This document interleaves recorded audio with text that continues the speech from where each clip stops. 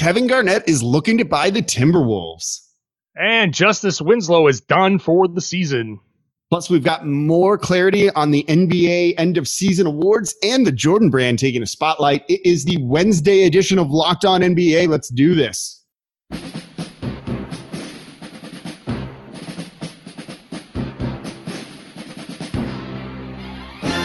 You are Locked On the NBA, part of the Locked On Podcast Network.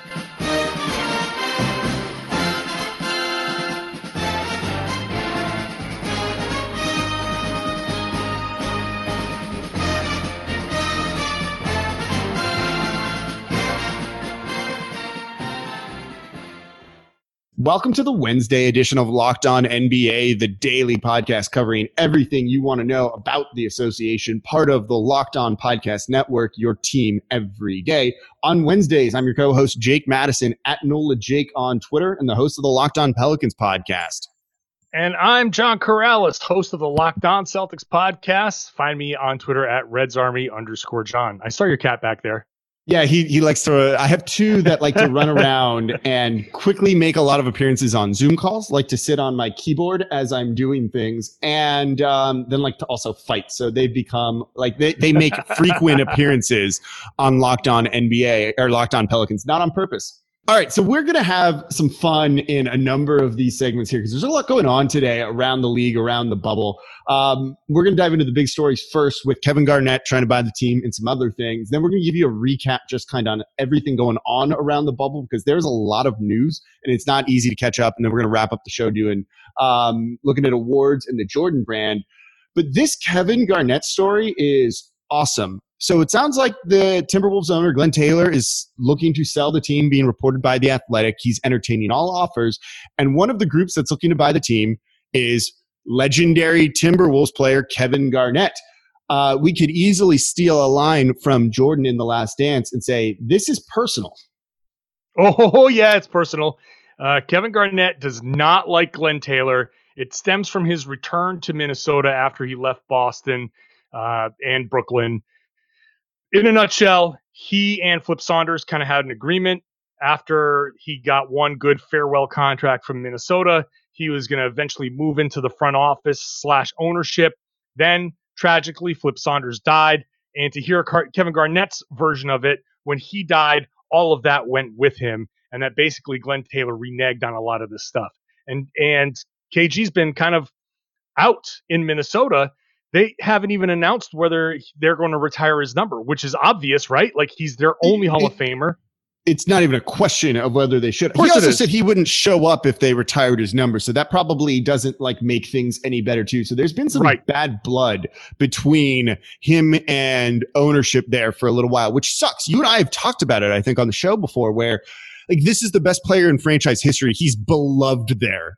Like the fact that kind of like a messy divorce right now sucks just all around for like everyone. And I really dislike this. This is just not how things should be in a situation like this. He definitely, though, by announcing this, puts Glenn Taylor in a weird spot, right? It almost feels like he's doing this to force Glenn Taylor's hand. If Glenn Taylor sells to another group that isn't Kevin Garnett's, Glenn Taylor's going to be the biggest villain of all time there, it feels like. He's selling for more money instead of doing the right thing and giving it to Kevin Garnett. What a great way for Kevin Garnett to stick it to this. We have like a bit of an anti-rich people thing going on in the country right now. Usually I'm all for people making money, but you're going to just be such a villain if you sell it for like 20 million more than you could have to Kevin Garnett's group, right? Right. So he paid $88 million for the team in 1995, and he's asking $1.2 billion. And already he's saying, or the reporting is that he's not selling to anybody whose intent is to move the franchise, which further bolsters Kevin Garnett's case. He's not going to move that franchise out of Minnesota. So I agree. Like KG putting a little pressure on Glenn Taylor. He's 79. He's worth $3 billion. He's going to clear, based on what he bought this for, over $1 billion on the franchise. The extra 50 million, 100 million, whatever here or it there, might be. Yeah. Whatever the number is, whatever the disparity is between Kevin Garnett's offer and another group's offer, it doesn't matter. Like if he just says, well, like you said, that offer was $50 million more. I mean, yeah, he's going to look like the worst person. Like, look, Minnesota meltdown. Yeah, I don't want to fault someone for trying to like go out and make more money on your own stuff. Like that is not, usually how I am, even though I'm very pro player and labor movement and stuff like that with this. But like Kevin Garnett has put some pressure on him here, and I kind of like it. Like if you want to stick it to that dude, costing him millions of dollars because he doesn't want to be a villain, and maybe he doesn't. Maybe he also doesn't care. For 50 more million, I might not have a problem being a bad guy. So like, it's kind of one of those things. It's weird. It's an interesting story, but there's some bad blood there.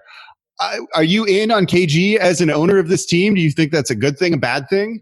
So here, what I feel like would be best is Kevin Garnett as not the majority owner, at least not yet. Like Kevin Garnett can't come in and own 50% of the team because I think he's still too emotional, and emotional owners are bad owners. I feel like there needs to be like a transition period where Kevin Garnett comes in and owns, I don't know, whatever it is, 5, 10, 20% of the team, and sees kind of like the inner workings and understands it from the other side, and then kind of grows into a role where he slowly buys more and more of the team. I think him coming in right away with his attitude, I've seen it. Like he know this better than a lot of people. Right. And so I want Kevin Garnett to succeed in this. I think Kevin Garnett being a successful owner, bringing Minnesota a championship would be amazing. So I want to make sure that it happens the right way. And I feel like he's too emotional, is too hands-on, too early. It might be something that goes off the rails. So I want KG to have a little bit of time to calm down and be a little bit more calculating as an owner.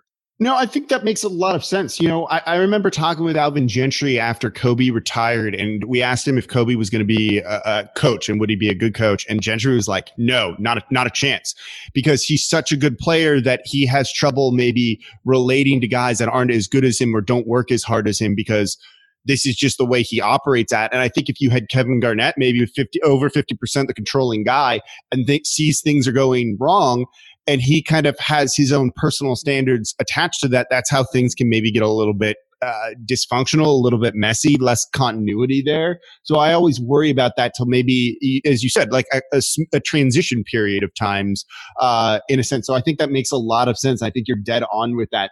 These great players are wired like that for a reason. It's not always easy to realize that people aren't wired like you, I think. So that makes a lot of sense. Moving on and keeping a theme here of players who don't like someone else who's not a player, we have one of the greatest quotes coming out of Chicago, who somehow has not fired Jim Boylen, right? Like, this is kind of weird to me that he's still the head coach, and it feels like every day he's there longer, he's going to stay there longer. That's my outsider perspective looking on this. But the Bulls rookie, Daniel Gafford, did not have nice things to say about Jim Boylen on Twitch as he was playing 2K. Quote is, "He's all right," Gafford said. "I don't like him a lot, but he's okay. Got some things he can work on, got some things he can get better at as a person and as a coach," end quote. I kind of, is there like an awkward GIF I can use and put on here? Did I like adequately convey that? Wow. I mean, wow. And this is a rookie. This is a rookie talking. Like, what a moment of like utter honesty that you don't really see, first and foremost. Like, that is truly amazing to me that a rookie, is saying something like that. It's, and you mentioned this as we were getting ready for the show. A lot of this has to do because this interview he was streaming NBA 2K. He was playing a video game on Twitch, and people are asking him questions. Now, me as a journalist, as a reporter, I struggle to get real answers out of guys. Basically, all I got to do now is I got to start getting on Twitch and just asking these guys while they're playing video games. You get real answers on Twitch. They are so honest, and I'm a big Twitch guy. I'm a big video game guy. I actually hosted the Pelicans official Twitch show for a little bit before this hiatus shameless plug right there. It's an interesting platform because if you want to connect with your viewers and build an audience, and they all want to do that because it's building your brand, like you have to be very open and honest and truthful and connect with your audience that way. And they tend to give you answers like this. I was watching Josh Hart play Call of Duty on Twitch, who's really entertaining on there. And he was talking about how to put this, the personal time in the hotel room and how strong is the Wi-Fi for that sort of thing. And you would not have cameras on you recording this while you do it. Like you get what I mean. The players talking about that open and honestly in front of hundreds and potentially thousands of people. And it's like, they're never going to say something like that to you and I. No, never. Josh Hart is a very unique guy though. He's fun. There's that. But look, this is the relaxed environment. This is the type of environment that we're dying to get these guys into so they can relax and talk to us. And who knows? We've seen guys, maybe you have a couple of beers, maybe you have a couple of glasses of wine, and you're just sitting, you're chilling, you're just having a nice night to yourself. You're playing video games and people start asking you questions and you're like, things you would probably know better, and a PR person would be standing next to you. Oh, they'd be like, okay, so quickly. We're done. But like, in this situation, I can't imagine Bulls PR looking at this and going, oh my God, Danny, what are you doing? How quickly also does Boylan want to cut this dude? Boylan doesn't really strike me as the guy that's going to be understanding and be like, let's work on this together. This guy who first practice was like 3 hours. He pulled everyone out on the second night of a back-to-back so we could make him practice the next day. Like, yeah, this could go over well in there, isn't it? Like, no one. Look, I'm not a Bulls guy. I haven't watched the team. I'm not going to pretend that I know all of the exact specifics of everything going on there.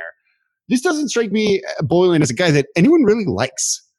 Yeah, no, it's kind of like been ongoing, right? Like Boylan is just there was already a mutiny that was quelled right after he took the job, and then we've got things like this. Boylan is not working in Chicago. This here is just another piece of evidence. Remember the old game, the waiter game? You'd like stack up the stuff on the waiter's tray, and they were like, you have to keep it from tipping over. Like, what? Am I too old? Yeah, I was there was a game. There was a game where that was like, yeah. And so this is like one more thing that would keep that's going to make this thing tip over. So we're going to go to the next segment here in a minute. But first, so like you are so old that your version of fun was stacking things on a tray and not trying to drop it down. Did you have to like rub two sticks for fire to like light up the house? Yes, but that's besides the point. No, that was an actual game. That was we're going to go to the Bought break. It in a box? And then it was a game. You'd go out to a toy store and buy it in a box. And I swear that was a game. I believe you. When we come back, I'll have the answer for you. I'll have the answer for you. All right, we'll be back here in just a moment, but don't forget, subscribe to Locked On NBA wherever you get your podcasts from. Here Monday through Friday for you all, breaking down everything you want to know about bubble life, about all the upcoming games. We've got updates for you coming up here in just a moment. All right, Jake, before you start talking, I found it. It's called Don't Tip the Waiter.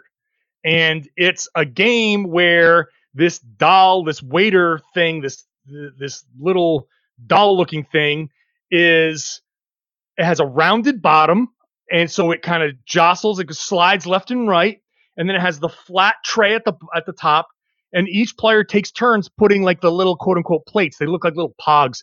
You put the plate on there, and the weight of each plate makes it tip one way or the other. And the goal of the game is to not be the guy who makes the thing tip over and everything falls off.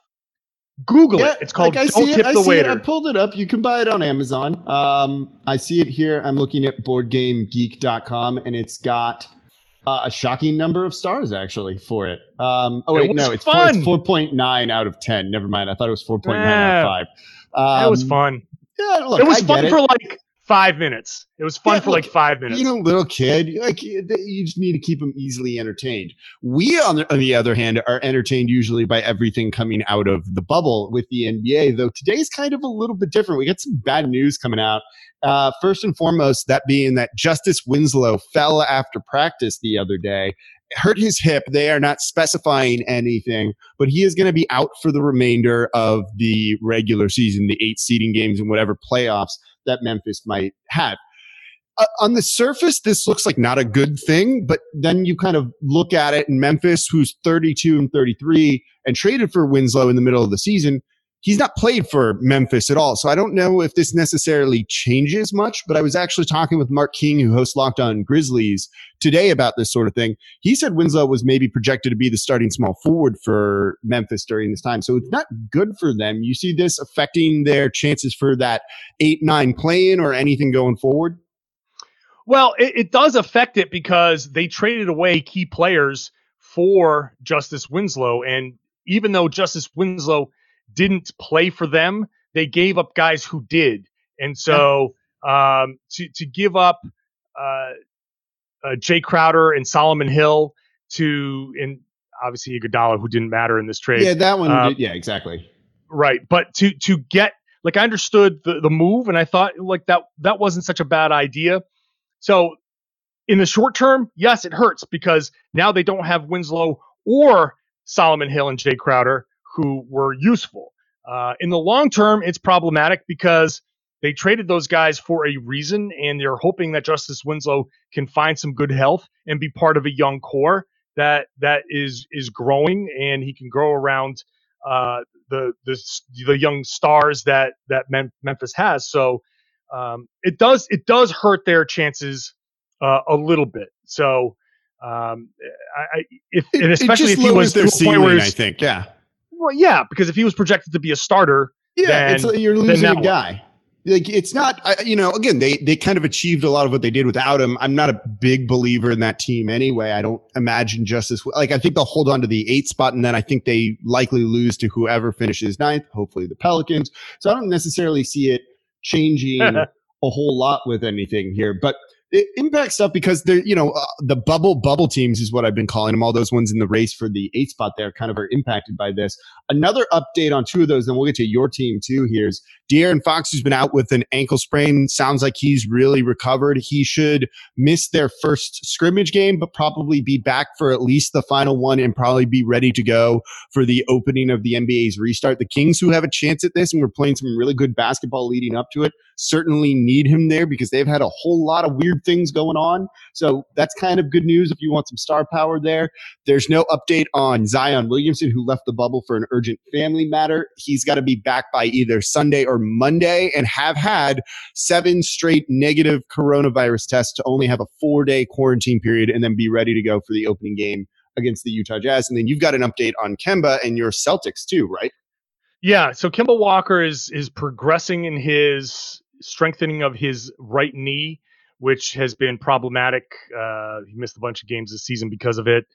They had him on an every other day schedule. Now the past 5 days, they say he's done something, but depending on what happens on Thursday, he's probably not going to play in the Friday scrimmage. But Brad Stevens said, quote, he's pretty darn close.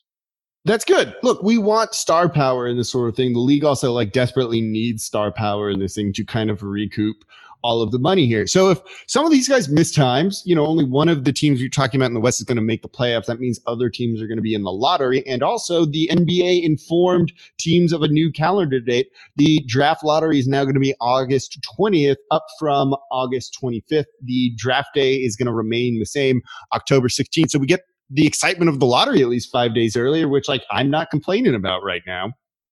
Yeah, no, draft lottery is always fun. It's always its own little bit of entertainment when they pull the envelopes out. And I know just from the Celtics perspective, if we're I was going to say, you're going to be watching. Yeah, well, it depends on what the Grizzlies do, right? So if this Justise Winslow thing does hurt their chances and they do lose a play-in tournament, then they go into the lottery, and who knows? The Celtics have their pick in the first round. It's very, very unlikely that it'll be a very good pick.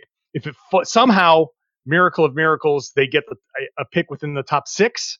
Then Memphis keeps it, and Boston gets an unprotected Grizzlies pick for next year, which I think would be more valuable for the Boston Celtics. So a best case scenario for both teams would be maybe, whatever, chalk it up. You lose, you get into that top 6, you keep your draft pick and get into one of the top players this year. And then the Celtics get one of their pick next year that would be pretty good in a deeper draft.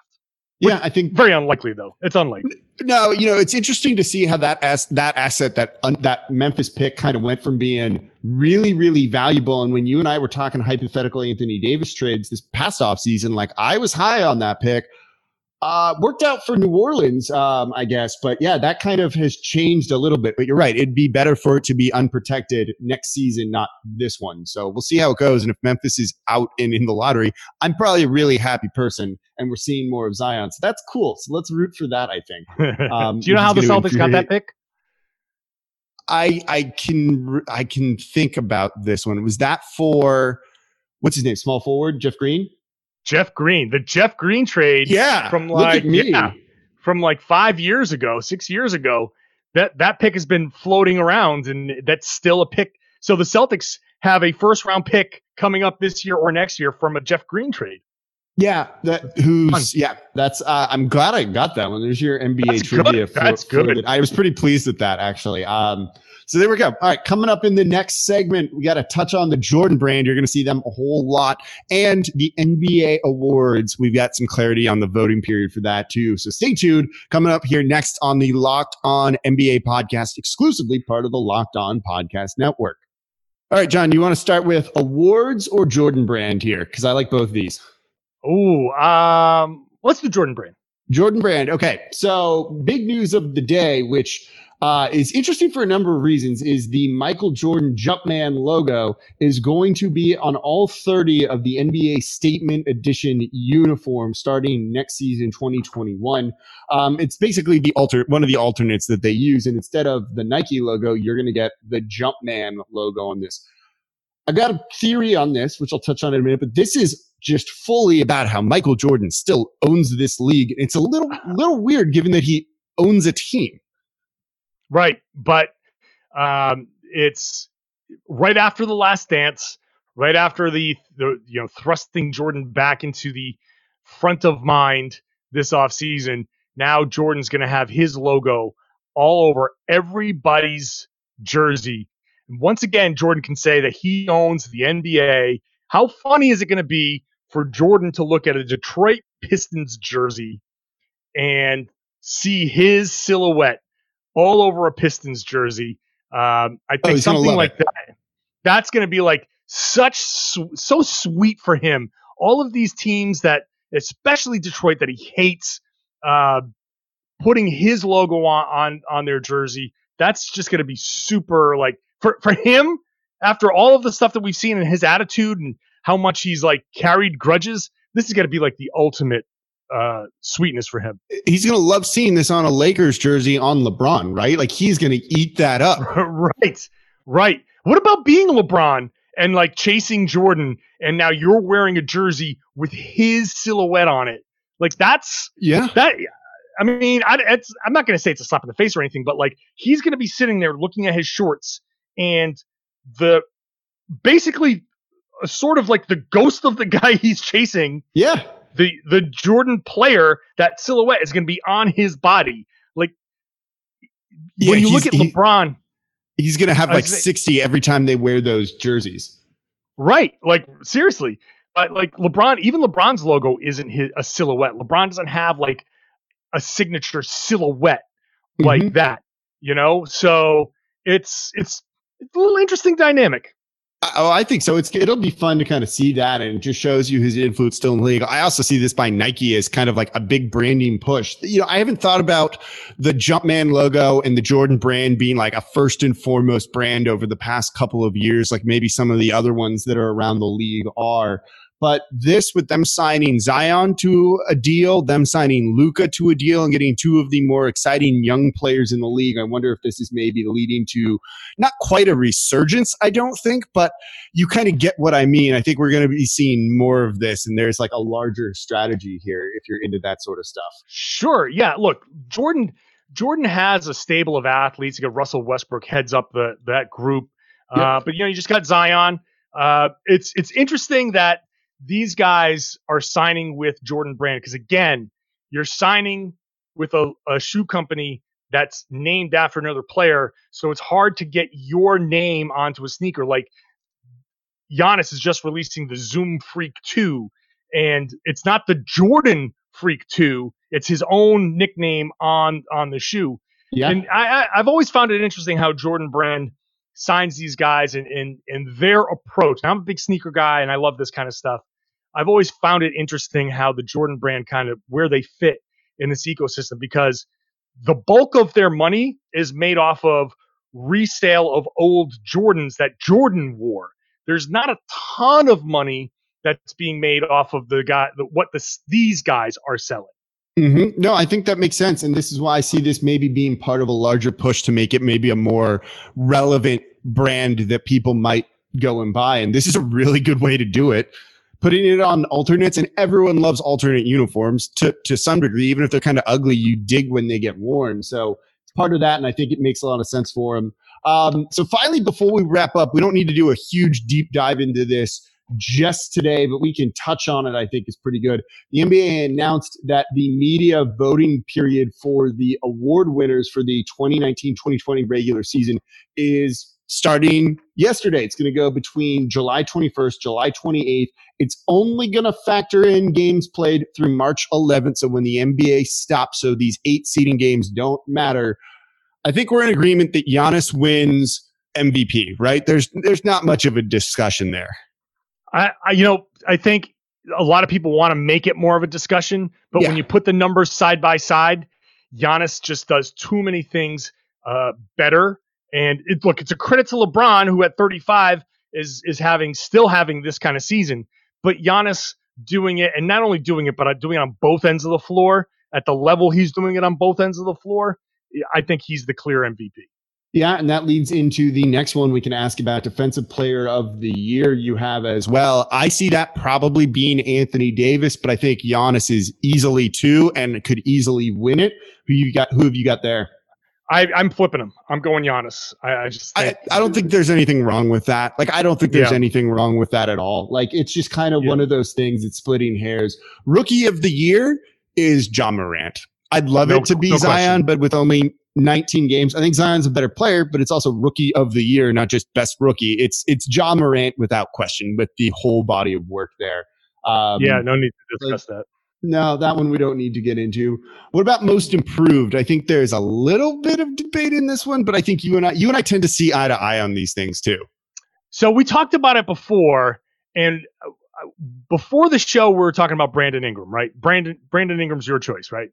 Okay, so Most Improved, I might have said 6 man. I don't remember what I said. So let's do Most Improved. So Brandon Ingram. So Most Improved, I think let's start there. That's the more interesting debate. So Most Improved, I think, is either Ingram, Bam, Jason Tatum, or Luka Doncic. I don't think they're going to give it to Luka, who was so good last year that it's just they might, like, don't get me wrong, but I just don't think he took a big leap, but you get what I mean. He was already really good last season, and it tends to go from a guy who was kind of like down or not great, who then took the leap to being at an all-star level. Luka doesn't really fit that criteria, in my opinion. I don't see it being Tatum, though he's been very, very good this season. I think if you kind of look at the narratives around Brandon Ingram and Bam, both of them are very similar. Third-year guys who are young front court players who took big leaps, who are first-time all-stars this season too, and I think that can kind of factor into things.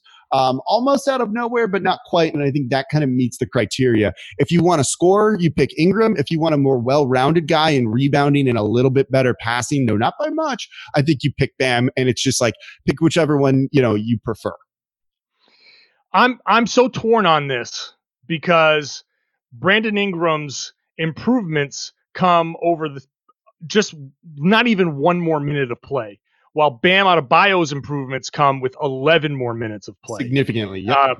And so I'm really want to say Bam. I really, really want to say Bam. But when you look at the 100 possession numbers, the difference kind of evens out for Bam Adebayo. And the increase for Ingram is a little bit more significant when you pump it up to 100 possessions. So I'm going to say the advanced numbers tip this into Ingram as much as my heart wants it to be Bam, but I think it goes to Ingram. Yeah, so I think that's fair too, and I can see that. I don't know. I think they'll finish 1 and 2, and they're so close. Like they really are, and they kind of fit that narrative too that I think kind of works for them as well. Sixth man of the year. We talked about this a little bit ahead of time too. It's really between two guys, Harrell and Schroeder, right? Anyone else you like? Yeah. No, I think those are the two guys. I'm going to go with Montrez. I'm a big Montrez guy. Just because I just think he's cool. No, he is. This is why I'm not a voter. I've got no other argument. I can see Schroeder as being okay. The argument against Schroeder is that there is some question about him leading a second unit. Montrez, he's not that type of player, but when he's in there, he does do damage no matter kind of who he's with. But there are defensive issues with Montrezl Harrell. So this one, I went statistics on the last one. I'm going to go with my heart on this one and go with Montrez. That's who my pick would be too. So I kind of like that one. Final one would be Coach of the Year.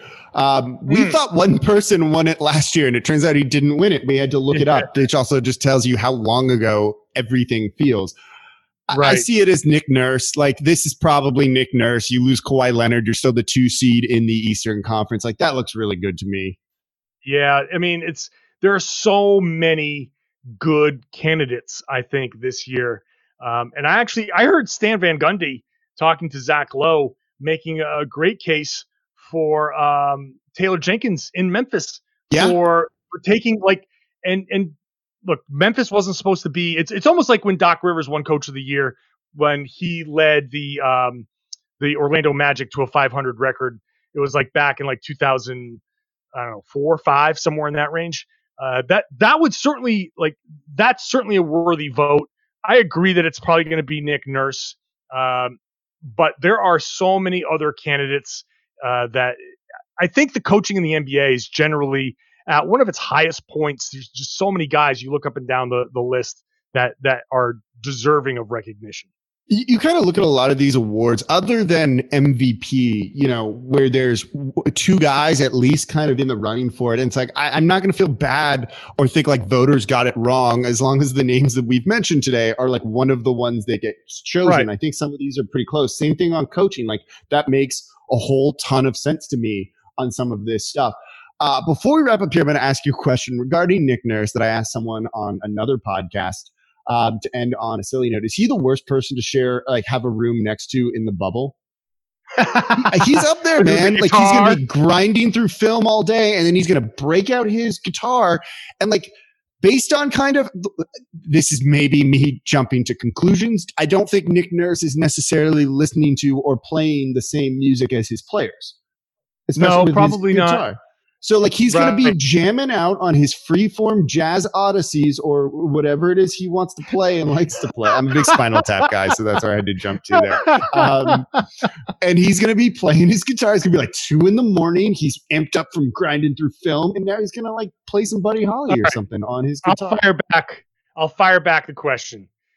Worst room, the room next to Nick Nurse or the room under Jimmy Butler?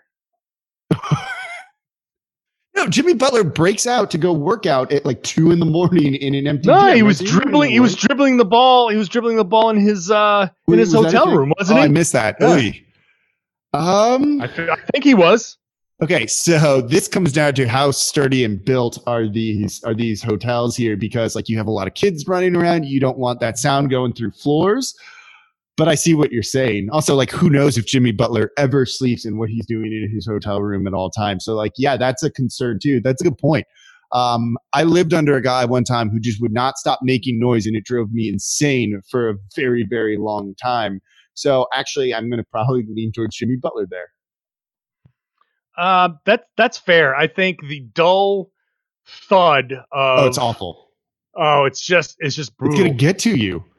Yep. Like, isn't that like a thing from The Shining, basically? Like, isn't it like a dripping that drives someone insane? I don't know, but or like the Telltale Heart, where the clicking. Yes, there you go. That's exactly what I'm thinking of. Little Edgar Allan Poe. See, we're getting literary for people here. Yeah, that's exactly it. And that's as good of a spot as any to end today's show. So thank you all for listening to the. What else you're gonna get Poe references? Come on. We got Spinal Tap and Edgar Allan Poe in all the within last like a minute segment of each here. other. Like, come on. That was excellent. This just hit. We talked video games. It's like my favorite show we've ever done. It's quality. It's quality. There we go. We have pros. So that's going to do it for the Wednesday edition of Locked On NBA. Thank you all for listening. Don't forget, subscribe to Locked On NBA wherever you get your podcast from. Here Monday through Friday for y'all. Never taking a break. Breaking down everything you want to know about the NBA's restart. It's going to be a lot of fun. We can't wait. We are going to be with you every step of the way. And on Wednesdays, I'm your co-host, Jake Madison, at NOLA Jake on Twitter, and the host of the Locked On Pelicans podcast. And I'm John Corrales at RedsArmy_John on Twitter, and host of the Locked On Celtics podcast. Thank you all for listening. We'll be back with you all next week.